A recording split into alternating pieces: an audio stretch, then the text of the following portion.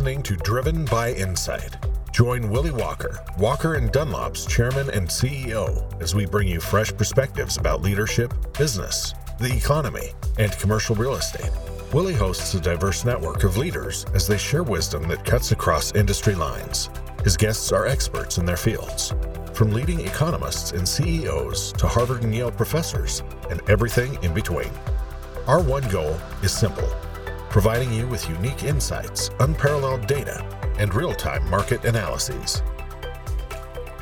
Today in my discussion with Walt Rakowich, we will not only discuss how Walt saved and turned around Prologis in the depths of the financial crisis, but we will discuss how leaders need to adapt to a rapidly evolving economic landscape with almost ubiquitous access to data and products, accelerating technological innovation, and increasing diversity with regard to our population and what consumers want.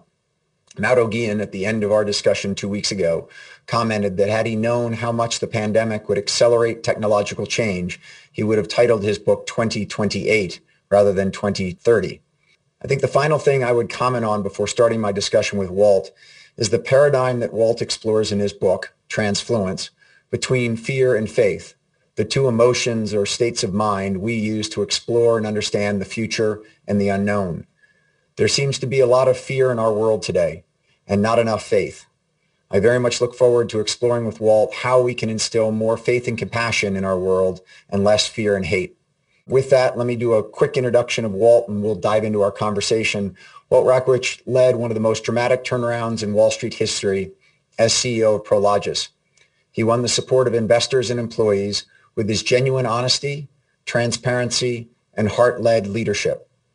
Walt believes that a leader should be humble, honest, and human, and Walt expanded upon these beliefs in his book, Transfluence, How to Lead with Transformative Influence in Today's Climates of Change. Walt grew up in Pennsylvania, was the first member of his family to attend college at Penn State University, and has an MBA from Harvard Business School. Walt sits on the board of directors of Ventas, Iron Mountain, and Host Hotels and Resorts. He is also very involved with numerous charities, including as chairman of Colorado Uplift, Penn State University's Board of Trustees, and as a founding trustee of the Pivot Foundation. So Walt, first of all, thank you very much for joining me. I want to start with the day in 2004 when you found out that Jeffrey Schwartz was selected to be CEO of Prologis and that you would be president and CEO and his number two. How did you process the disappointment of not being named CEO? Well, first of all, Willie, great to be on with you and have this opportunity to speak to your audience. As it relates to that question, interestingly enough, I wasn't disappointed at all. I was actually elated. Prologis is a very large company, and it's a company that, has its tentacles all over the world. And, the year leading up to that, I think I maybe flew 250,000 miles. And I believe Jeff I think he set it was the top flyer or in the top 10 in the United miles. I think he hit close to half a billion miles. And, it's just a lot. And I had a really young family and probably meant as much to me, if not a lot more than being CEO. And the truth of the matter is I was actually elated. I was actually relieved because there was an expectation, I think, that was one that I didn't really feel I could meet at the time. And Jeff was a really smart and very capable partner. And both of us were asked to go on the board. And so I was happy about that because I had an interest and a vote, if you will, on the things that we did. And so it was actually the right thing at the time. So as you outline in the book, you had an incredible run at Prologis. It was a private company with $50 million in assets and 50 employees when you joined it. It went public with a stock price of $11.50. And over the next 14 years, it grew to $36 billion in assets and 500% appreciation in the stock. But as you described, something wasn't right at Prologis in the early 2000s. Was it hubristic pride, a term that you use in the book, that destroyed the leadership team at Prologis? Well, let's just put it this way. I think the two biggest challenges, and I write about this in the book, that leaders have in general are personal challenges, are pride and fear. Many times we think that the challenges are external. In fact, they're really internal. And we had both as an organization, not just at the top with our people, but also manifests its way in the things that we did. And when I say pride, which says that everything that we buy or everything that we bought would turn to gold, which just wasn't the case. And fear, which said that, we're the largest player in the industry, and we just can't lose that position because there are good things that go along with that. And unfortunately, looking back on it, and this would be 2006 and 2007, we made poor investment decisions. We made some good investment decisions. I'm not being really critical, but I think we made some poor investment decisions. I think we refused to take the pedal off the metal when things like Lehman happened, and we leveraged the company too much during that period of time. And quite frankly, what began to happen is lots of disagreements in the management ranks as to what we should and shouldn't do. And so there was this aggressive camp and there was this non-aggressive camp. And I think we lost trust in each other. I think we lost trust in our decision-making capability, and people began acting in silos. And that happens when you're not on the same page. And so I think a lot of it had to do with the pride, and I'd call it hubristic pride, and the fear associated with, and the insecurities associated with where we were at that point in time. And I think we handled it the wrong way. So you also use the term organizational arrogance. And when I read your description of organizational arrogance, I thought back on General Electric and Fannie Mae, two corporations that thoroughly dominated their industries in the 1990s and then ended up paying a huge price for it in the 2000s and even to today. And I read you talking about the growth that Prologis went through between 2004 and 2007 when you tripled the size of the assets. And as you just talked about, there was some significant disagreement on what to buy, what not to buy, and almost a fear that if you guys didn't buy it, someone else was going to. So whether it was a good deal or a bad deal, it was just sort of, well, let's just make sure the competition doesn't get it versus it's a really good asset for Prologis to own. I guess my question to you would be, having lived through that, what telltale signs or what can you tell listeners today who are inside of other organizations that either may have that today or may have that in the future to sort of sit there and say, whoa, that's a warning sign that says to me, I've either got to pull my management team together to get us all on the same page, I got to talk to my board, or I've actually got to exit this organization because this is not headed in the right direction?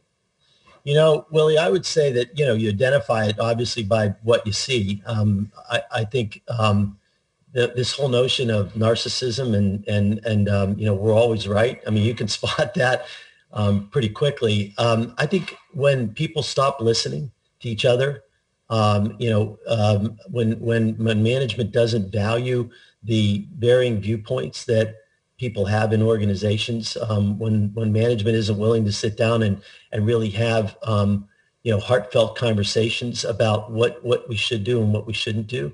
When you see dictatorial leadership, leadership that doesn't delegate, but leadership that hoards. I mean, there's just a plethora of things that we saw. And all of those things begin to build a situation where people don't trust each other. And one of the things that I think we did well after the downturn in 2008 and really 9 and 10 is we brought on a coach. And we had somebody outside the company looking us in the eye and saying, you're screwing up, or you could do this better. And because sometimes it's hard to say that to each other, but having an independent person outside come in and talk to us about how we could actually work together and not be dysfunctional, but actually function together as a team is sometimes what you need. And I felt we really needed that in 2009. And having a coach requires you as CEO at that time. So I've just jumped from the 2004 to 2007 period right over into when you were CEO. But bringing in a coach requires you to have, if you will, some thick skin as it relates to the feedback and the challenges that the coach might present to you and to your management team. Talk about the decision to, there are not many CEOs who sort of say, a lot of CEOs like to say, look, I'm the boss. What I think is right is where we're going to go. Let's go do it. And it sounded like in that earlier period at Prologis, that was a little bit of what got in the way. What made you have the faith and confidence, having not had a coach in the senior ranks previously, to take the decision to bring somebody else in? Well, I think, look, I think, one of the biggest fears that CEOs have or leaders have, period, is the inability to be vulnerable. I truly believe it. If you can break that point of view, you can do a lot of things. And I had the coach came into me at one time.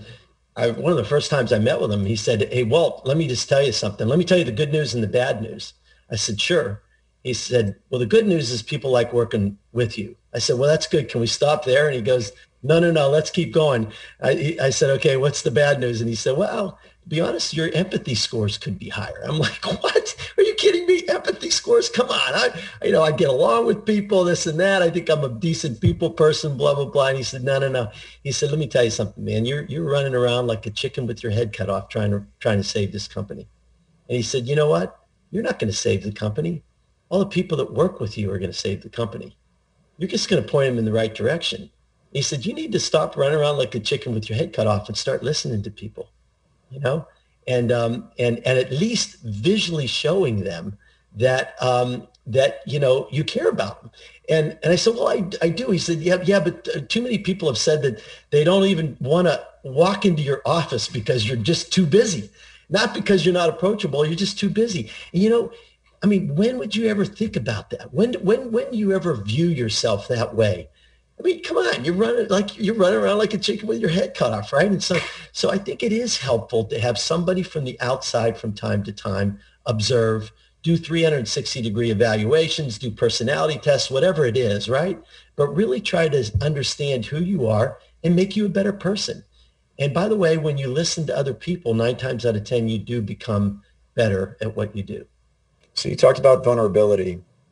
I want to get to the moment where you really showed vulnerability stepping back into Prologis, but I have to give it a little bit of the backdrop. Yeah. So you, after seeing Prologis not functioning and making some investments and levering up too much, you left the company where the stock price was over $70 a share. Within 6 months, the stock price had fallen to $5 a share. And when the board brought you back in as CEO in November of 2008, the stock price was down to just over $2 a share. You've arrived back into Prologis. You clearly knew the team, but you're also confronted with the great financial crisis that is happening, $10 billion of debt at Prologis, which is rolling in the next 18 months, and a whole set of factors that you haven't been engaged in for 9 months, if not longer than that. And so you describe a night in the office where the team is trying to figure out sort of how to tackle the problems, and you get up to go take a break and say, "I've just got to walk down the hall for a moment and stretch my legs and get my wits about me." And you end up walking into an office and something happened. Can you describe what happened and then when you returned to the conference room with your colleagues? I did. I'll just go backward just a little bit. There was about 10 or 12 people in the room. It was 1 o'clock in the morning. And we're working dog years, as I just described. And I really did not want to hear this word bankruptcy, but I heard it. And one of my trusted financial advisors basically said, "We're on the brink, and we're going to probably blow the majority of our bond covenants by next quarter."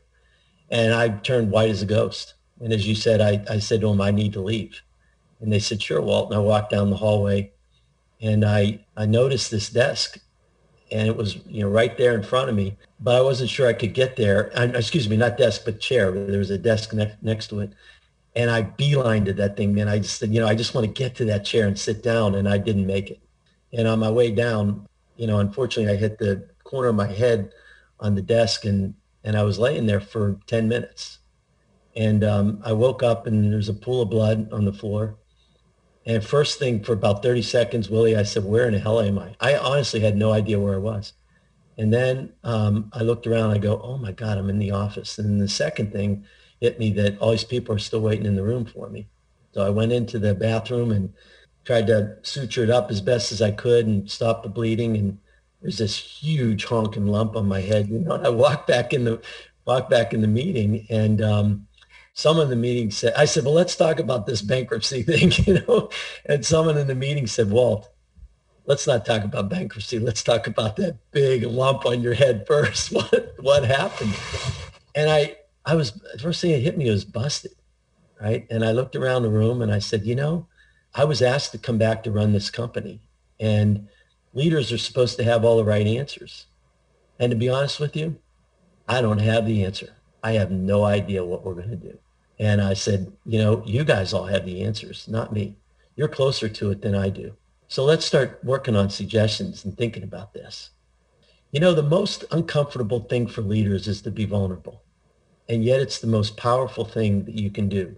Not at all times, but from time to time, because it's human. And it's the ultimate expression of honesty, because people know you don't want to be that way, but you kind of are there. And I found that by letting your guard down and, being vulnerable from time to time, you invite others to do the same thing. And that's where real communication happens. And I think too few leaders think of it as a plus. In fact, it's a major plus. Again, I'm not saying you need to do it all the time, but if you want to create an environment in your office where people really do communicate and they feel great about things, you have to be vulnerable as a leader. And I learned that lesson that night. And do you think that your colleagues' reaction to that vulnerability would have been the same had you been a new CEO to the company, in the sense that, given your track record at Prologis and having left and come back, they all had empathy for you as a person because they all knew you? If you had been some, Spencer Stewart, big CEO fined by the board of directors and put in there, and you'd been in that seat for a week and had that similar type of situation, do you think the team would have reacted to it the same way they did, where they all kind of gathered together and lifted you up? Great question. I don't know. I do think I was given a hall pass based on the fact that I had been there 15 years prior to that, and people did know me. But that said, I wouldn't say that it's not appropriate. I think it's absolutely appropriate, given the facts and circumstances of whatever you're dealing with.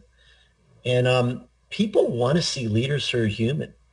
They just do, right? And they realize that we all have our insecurities. We all have the things that we struggle with. And sometimes it's not bad to allow people to see that.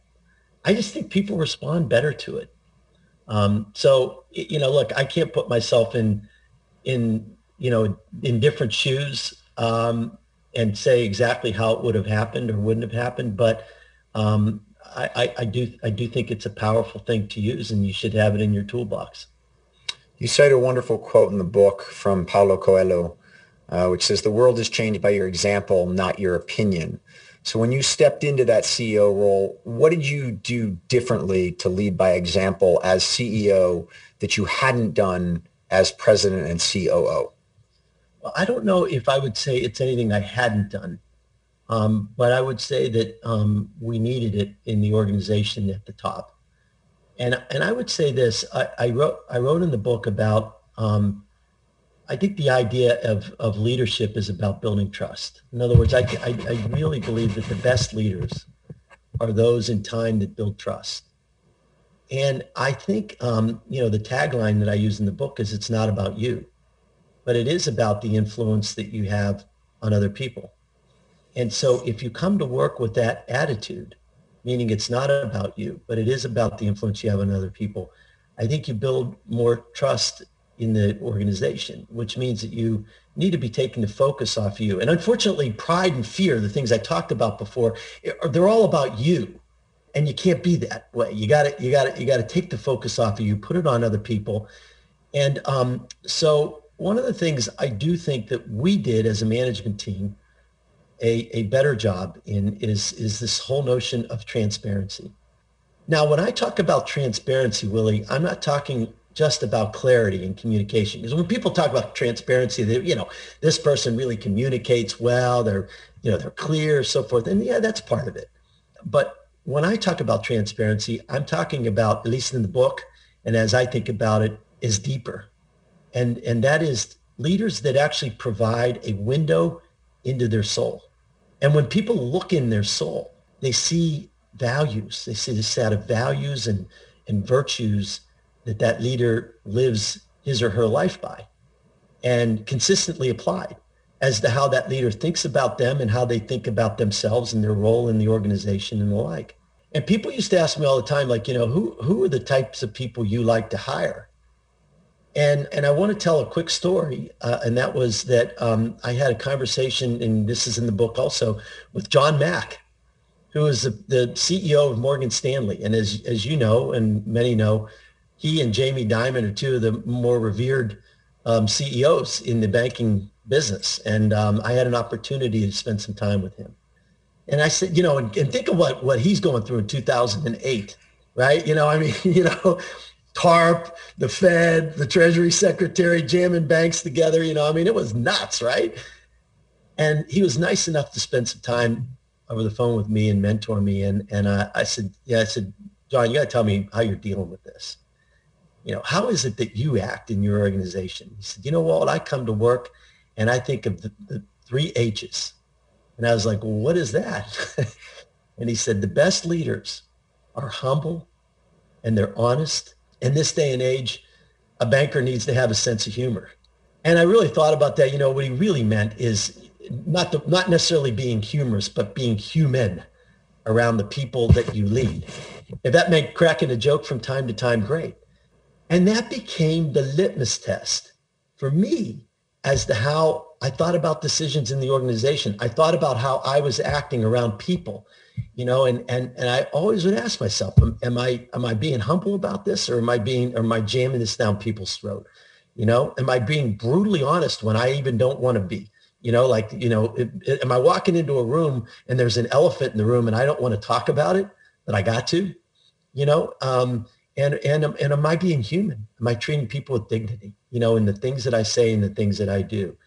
And it might sound simple. It might sound actually very basic, but in fact, it's actually really hard to implement from time to time. You'd be surprised how many times there's an elephant in the room, and as a leader, you don't want to address it.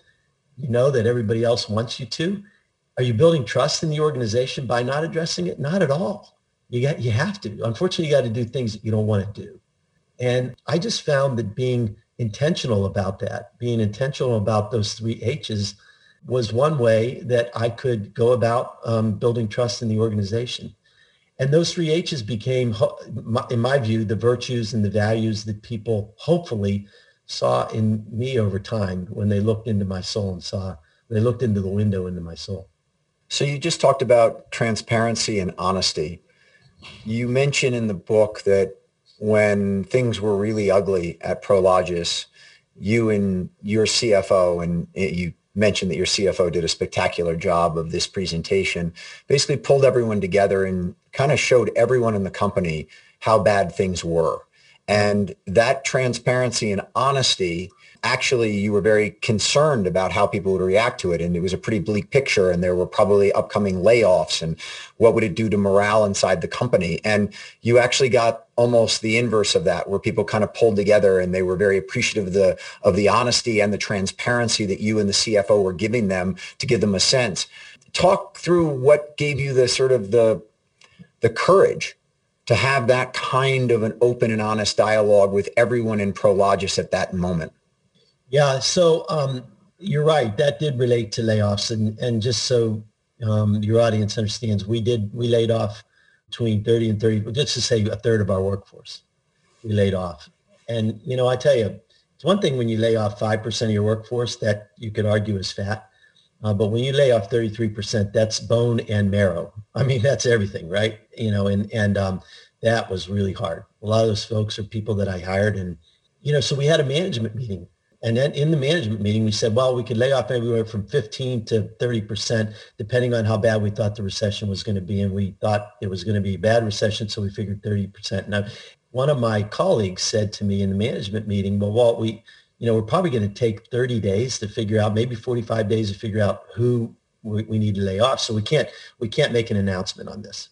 And I remember just the day before that, walking down the hallway, and Willie, you could see the look on people's faces, man. They knew it was coming, right? And there was a lot of water cooler talk, or even if there weren't water coolers, there was a lot of coffee coffee talk around the coffee stand.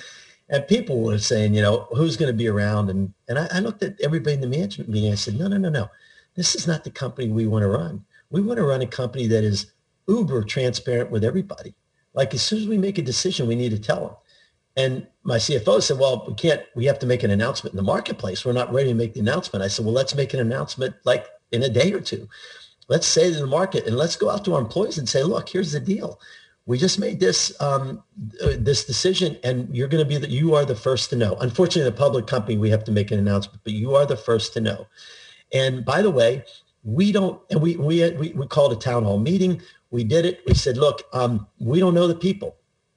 We don't know the heads. So we risk people just walking out of this company at this point in time, right? I mean, who wants to work for a company that is on the verge of bankruptcy, right? And by the way, here's the math. Here's why we have to do this. And, the most important thing is saving the jobs of the 2/3 of the people that are still here. And everybody needs to be in that mindset. And you know what? It was brutally transparent. It was way before we needed to make the announcement. It was way before we had any details. We said, look, we're gonna handle this in a dignified way.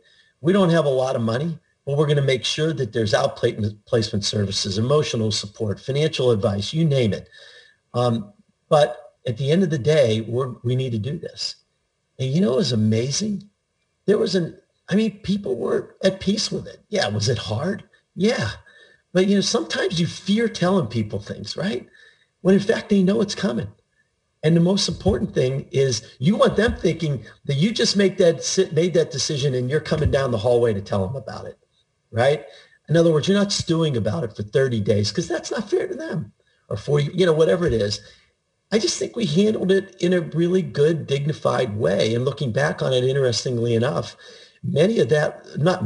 several of those 1/3 of the people that we let go actually came back and became employees in 2 or 3 years when the markets, we started doing more developments, the markets came back. And it just underscored the importance of transparency to me in everything we do. And sometimes we fear the worst, but actually the worst never happens. And people actually give you positive accolades when you do something that's courageous and something that they think is right. So that tees up this sort of paradigm between fear and faith, which you go into in quite some detail of, we use fear and faith to try and define the undefinable, the unknowable. And on the bad side of it, we go into these fearful positions where we dream up all sorts of scenarios. And just as you just outlined, plenty of the employees at Prologis in 2008, 2009 were creating their own fears about what was going to happen to their career, what was going to happen to their family, et cetera, et cetera. And then there's the faith that things are going to get better, the faith that we are going to find solutions to a pandemic. We are going to find solutions to this technological innovation that seems to be threatening so many people's lives in America. Talk for a moment, Walt, about that framing, because as you talk about it in the book, you rightfully talk about the fact that many CEOs, me included, fear a lot of things. Fear that things can go wrong, fear that, and we'll talk about this in a moment, but fear that they might be seen as being incompetent. And we'll get to that. But talk for a moment about that paradigm of fear and faith. And in those darkest moments when you were being so good to try and alleviate other people's fears, what you were drawing upon to maintain your own faith. So I write about this in the book, but I think fear and faith have one thing in common, and that is that they're both focused on the future. Fear believes in a negative future. Faith believes in a positive one. And I think the antidote to fear is actually faith. And it's really only a thought away. One thing I realized in leading in a crisis is that people listen to everything you have to say. You could actually be wrong, but they're listening. or they might think you're nuts, but they listen because it's a crisis and they're all worried. And I used to say to my employees that adversity leads to perseverance. Perseverance builds character.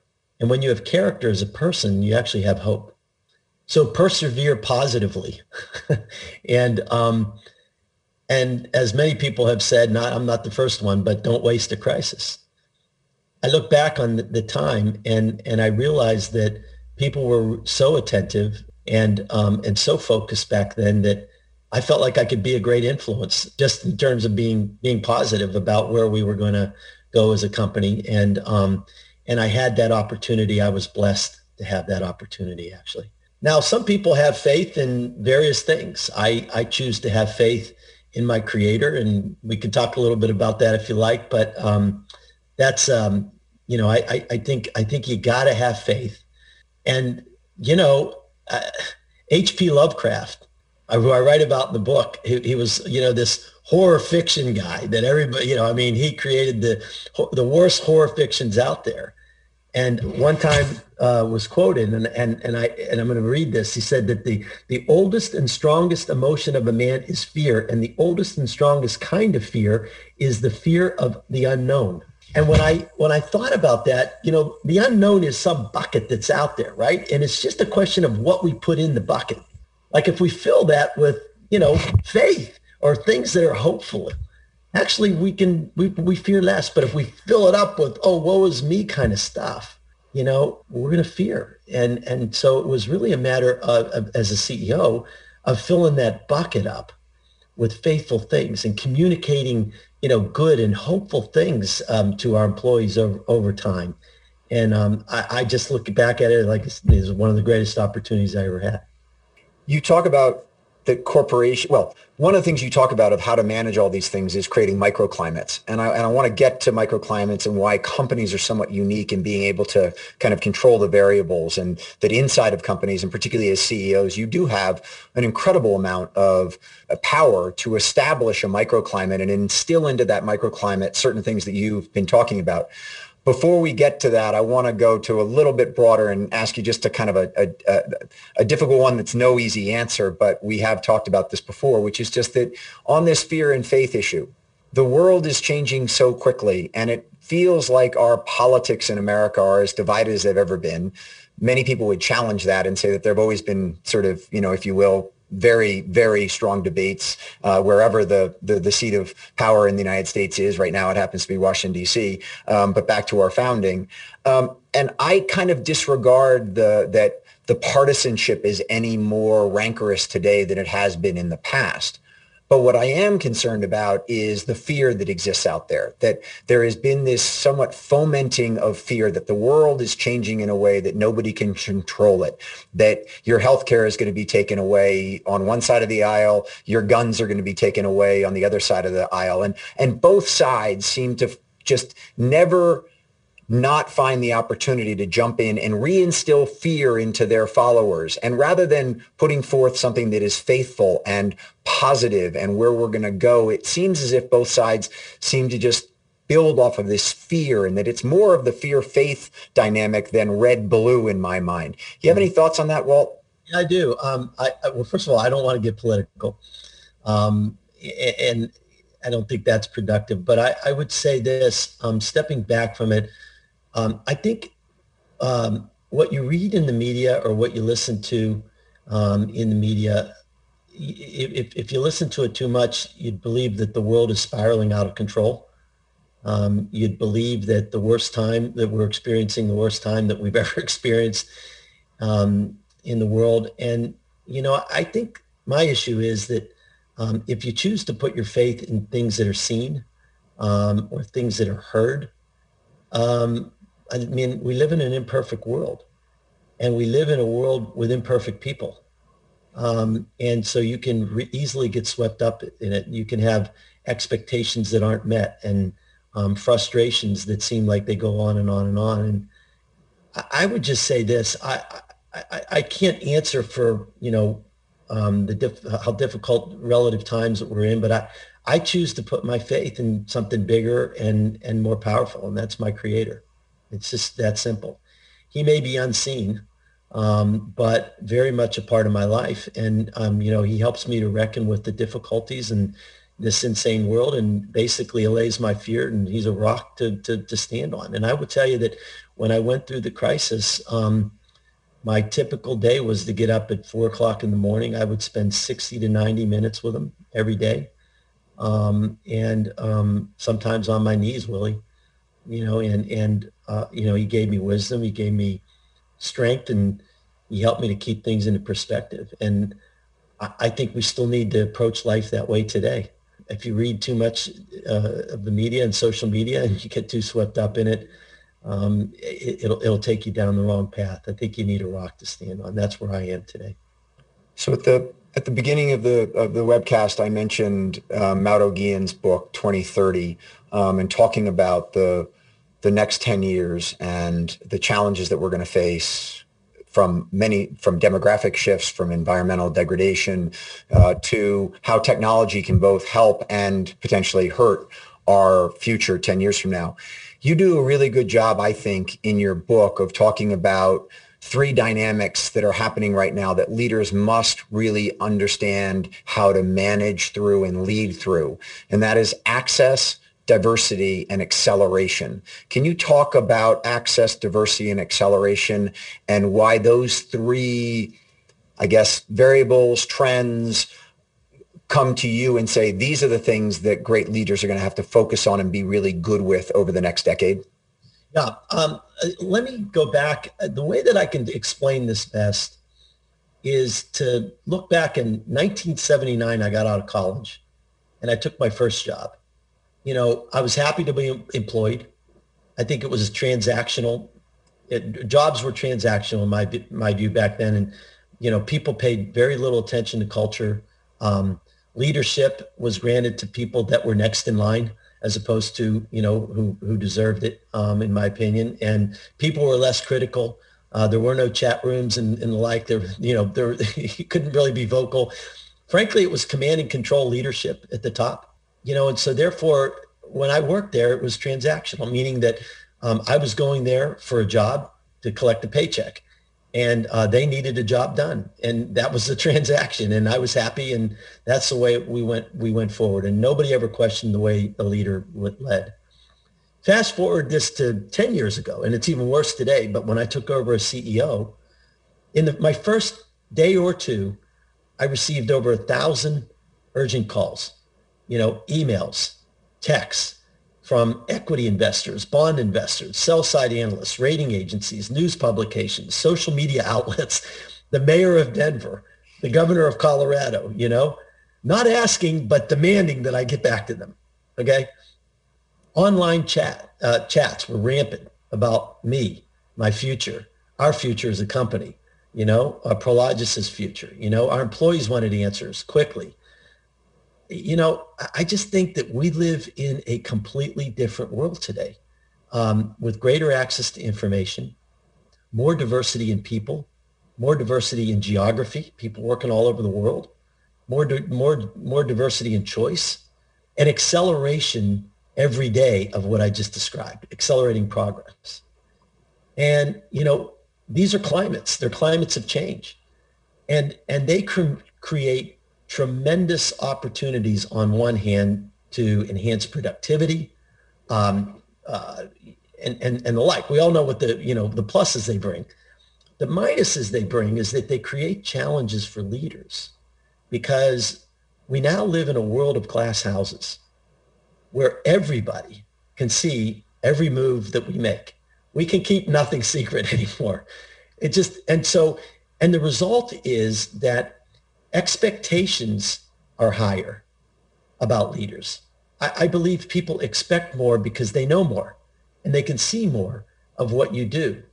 And the more they expect more, right? And so they create situations. Well, first of all, you have fewer face-to-face interactions, and you have, and these are things to deal with as leaders. You've got an overabundance of false narratives that are out there, particularly through social media. You have more voices to be heard.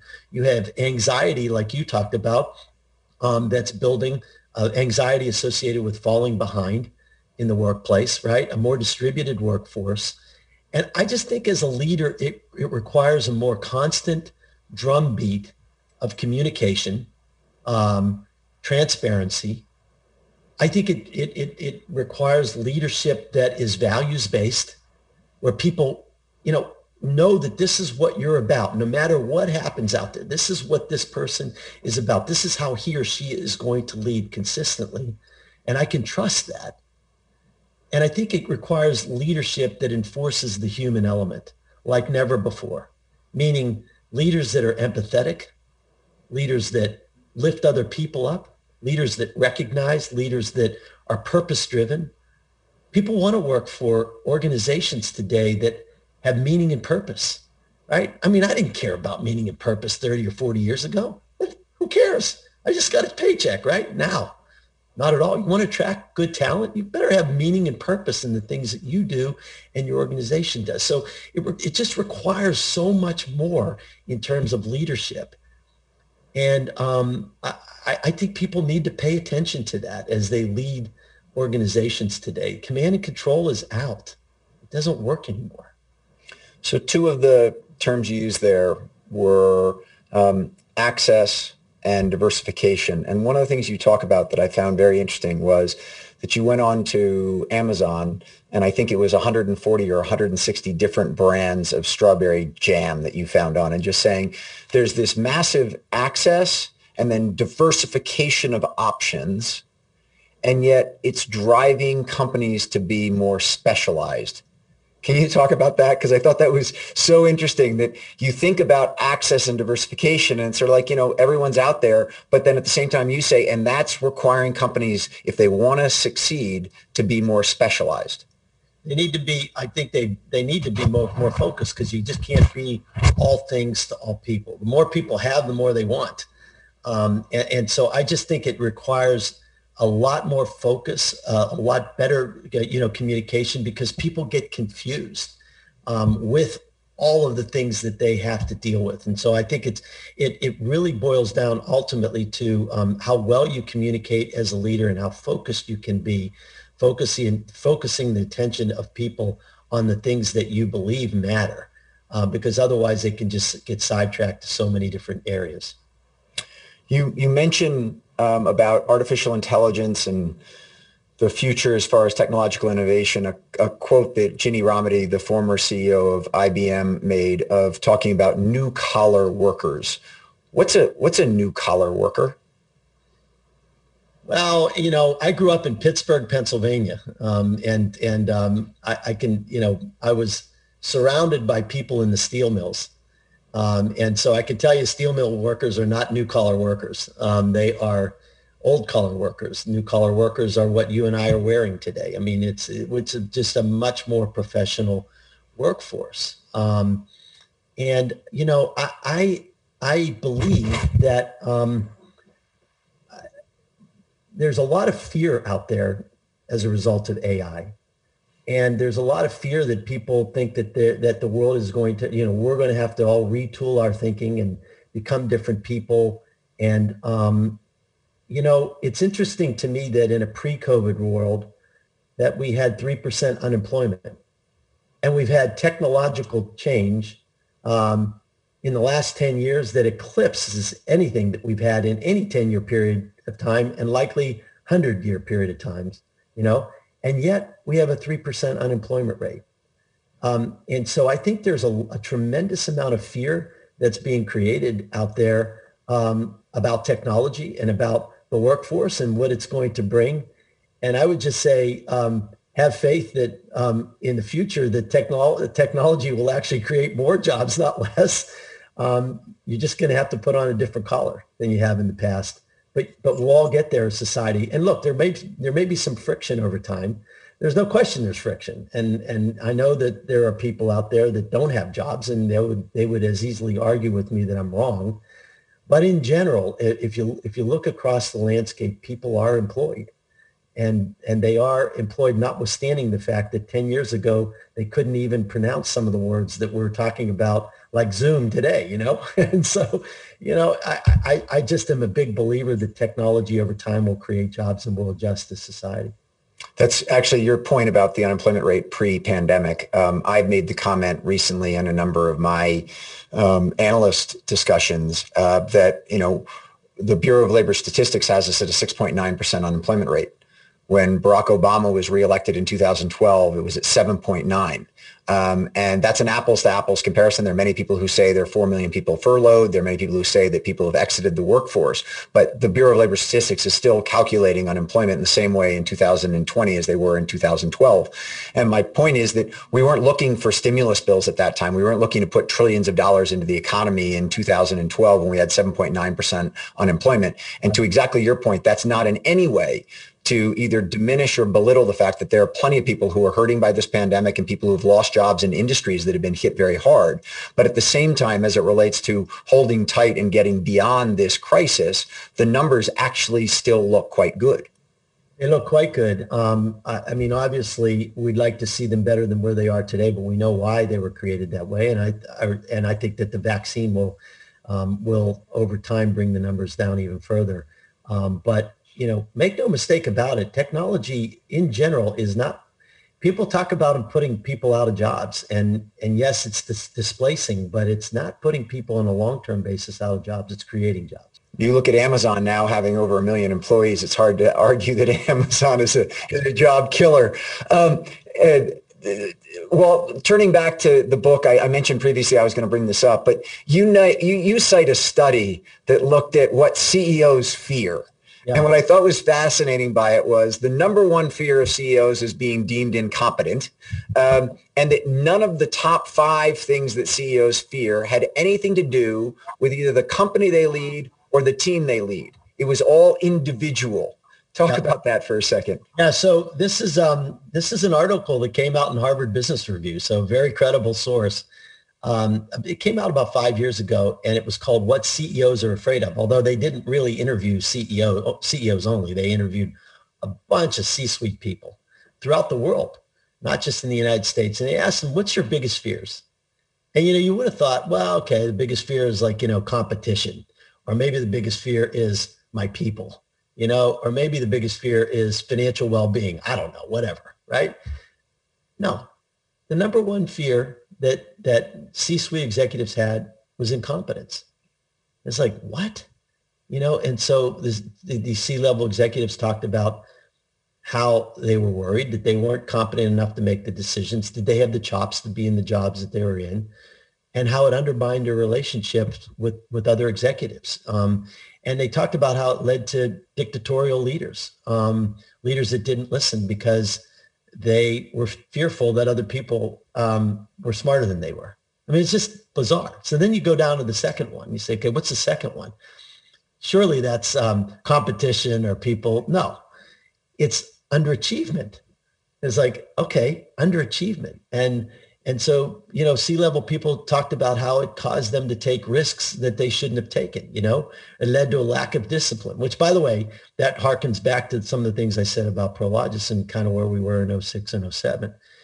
And then the third fear, and this relates to something I just talked to you about, a couple minutes ago, and that was appearing too vulnerable, being politically attacked internally because of some vulnerability. And C-level executives talked about how it led to a lack of delegation because they wanted to hoard everything, right? Internally and be the person, right? That had all the answers and so forth and so on. And so, and you just go on and on about this stuff. And what I began to see is that, the fears were about the leaders themselves, not their people, not their organizations, but like sort of where they fit within their organizations and what other people thought of them. And gosh, that's where mistakes are made. You got to get out of that stuff, right? And the more you can, and by the way, you mentioned it, we all have them. I still have insecurities today that, I had them 10 years ago. I'll still have them today, but it's really a question of how you deal with them, right? And if you deal with them, if you become insecure about them, it's interesting. Taylor Swift talked about the fact that before she gets in front of a concert or before she has a concert, she is fearful, and that fearful helps, raise her ability to perform. And I do think that there's an element of fear that is actually good. Don't get me wrong. But when it becomes an insecurity and it's lasting, and it goes past raising your performance, it becomes much more about you. People recognize that. Everybody that works for you recognizes it. And they become isolated. You become isolated. And you lose their interest and you lose their trust over time. So and take so, that. Yeah. Take that into the Paul and Fry exercise that you outlined as it relates to a group of people, sticky notes, 3 of them on IQ, TQ, and EQ, and talk about that for a second, because I found that study to be fascinating. Yeah. So A and B and Prologis, Hamid and I, we got our heads together. We merged the companies. It was great. And first thing we did was we hired a consultant to come in and talk to the leadership team, this leadership speaker. And this guy gets up, JP Polyfry gets up and he says, okay, well, first of all, there was probably 100 of us in the room. And so he divides it into 2, 50 people on one side, 50 people on another. And he gives each one of us 3 sticky notes. And he said, okay, everybody on the right side of the room, I want you to write down 3 characteristics of the best leader you ever had. And everybody on the left side of the room, I want you to write down the 3 characteristics of the worst leaders you ever had. Okay. Just write them down on 3 sticky notes and be prepared. So everybody writes down these things, Then he gets up in the front and he writes down on this huge chalkboard. He writes down IQ, TQ, EQ. IQ standing for intellectual qualities, TQ technical qualities, EQ emotional qualities. Okay. And he said, now everybody on the left side of the room, I want you to bring all your sticky notes up. And if you love the leader because of his or her technical qualities, put it underneath that column. Intellectual qualities, that column. Emotional qualities, this column. 95% of the sticky notes go under EQ, right? Same thing for the people who didn't like their boss. Then they come up 95% under EQ. Let me tell you something. You get to a leadership role not because of how smart you are. Yeah, I mean, that's a given. You get to a leadership role, great leaders are loved by their people. People want to work for you. They want to kill for you because of the way you are, the way that you treat them, treating them in accordance with the golden rule, right? Treating them the way you want to be treated. That's how great leaders emerge over time. And I thought that was such a telling exercise. I use it sometimes when I give speeches from time to time because inevitably it will be 95% plus that will put them underneath of that column. I just think it's a great exercise. It was a fantastic exercise, and it makes me think, we had Mark Brackett from Yale, the Yale Center for Emotional Intelligence, on the webcast back in the depths of the pandemic to talk about mental health and how people were getting through it. But just last week when I had Michael Bush and Gary Pincus on, we all laughed about the fact that when we were all in business school, the sort of soft skill classes we all sort of skipped and didn't really get that prepared for, and sort of said, oh, it's an HR class, who really needs to prepare for that? And we all sat around for our finance classes and spent hours in our study groups trying to get ready for them. And you fast forward 20 years later, 30 years later, and you realize that it was actually the HR or EQ classes that you should have paid a little bit more attention to, and that the finance classes, you're going to figure out the numbers one way or another, and that really wasn't where you should have spent your time. It's so true. It's so true. At Harvard Business School, it was called OB. And people used to call it different words other than that. If you can make up a number of words that you wouldn't want to hear. But look, it's hard. The soft skills are really hard. But at the end of the day, leaders need to pay close attention to it, because people are looking for it. You put a quote in your book by Rick Warren, the author of The Purpose-Driven Life, that says, humility is not thinking less of yourself, it's thinking of yourself less. Yeah. And you tell a great story, Walt, in your book, just from a humility standpoint, about having proposed to a girlfriend way back when 3 times and getting turned down 3 times. And fortunately for you both, she turned you down 3 times because you ended up marrying somebody else and had a great life subsequently. And that probably wasn't the relation you wanted to go into.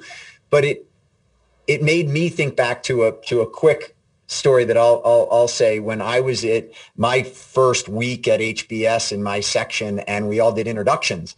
And the first person to stand up says, "Hi, my name is John Smith. I went to Yale undergrad. I was on the U.S. national rowing team. I worked at Goldman Sachs, and I applied to one business school, Harvard, and I got in." And that person sits down, and the next person who has this brilliant story gets up and tells us their resume. And I'm sitting here as a St. Lawrence University graduate who went to Latin America to work for a nonprofit foundation and was doing backflips the day that Harvard Business School said that I could come, saying, "Man, when I stand up, everyone's going to laugh at me." And the conversation, the introductions keep coming around the room. And all of a sudden, this gentleman named Tim Huckabee stands up. He says, "My name is Tim Huckabee. I went to Georgia Tech University. I applied to Harvard Business School 5 times, got turned down 4. And on the 5th, I got accepted. And I am absolutely thrilled to be here." And what was so interesting at that moment is from that moment on, all of the introductions went off the resume and to the people. And somebody else stood up and talked about the fact that he loved to cook. And a woman stood up and said, "My fiance is here at HBS with me," or whatever the case might be. But the introductions went from being so static and resume to being real and personal. And I thought when you brought up that story about the 3 propositions and getting turned down 3 times, I couldn't help but the humility that you showed in bringing that story up. And also it made me think about Tim Huckabee and how his courage and leadership in our section allowed everybody else to get off the resume and get to real issues. Well, I appreciate you saying that, Willie. And I have to tell you, I think humility can really be taken out of context. You know, if you read it and you look it up in the dictionary, you'll see words like weak, unassertive, submissive. And you say to yourself, well, that's not the leader I want to be. But actually, I think real humility takes courage. It's not about being weak, but it's about accepting that we all have weaknesses. And by the way, being willing to admit them. It's not about being unassertive, but it is about, first taking into account other people's positions before you make a decision as a leader. And it's not about being submissive, but it is about serving other people. That's what leadership's all about, getting out of your own way in serving other people. And I think humility fits into that very, very well. It's not about, people that admit their fears and admit their vulnerabilities, actually in doing so, they defeat them. And they change the way that people react around you. Just like you said, that happened at Harvard Business School, all of a sudden it changed the narrative. That's what you want to do in your companies. You want people to be able to communicate and talk and feel great and open about what they think. And I think humility really leads to that. Well, it's a real pleasure to have you on, somebody who has not only practiced what they preach, but then also taken all that practice and put it into a book that I found to be gripping, insightful, super, super helpful as someone who tries my best to lead Walker & Dunlop every single day. And I'm just deeply appreciative, Walt, of you taking an hour to share with us both your experience in turning around Prologis and then all the thought and time and effort you put into writing Transfluence and all the different messages in there. So thank you very much for joining me today. Oh, you're so welcome, Willie, and to all of your listeners, go out and buy the book. It's called Transfluence, and it was fun to write, and I think you'll get a lot out of it. Look, I have had a great hour, and it's been awesome to be on with you, and thanks so much for the opportunity. Thanks, Walt. To everybody who's joined us today, thanks for joining us, and we'll see you again next week. Have a great day. Thanks, everybody.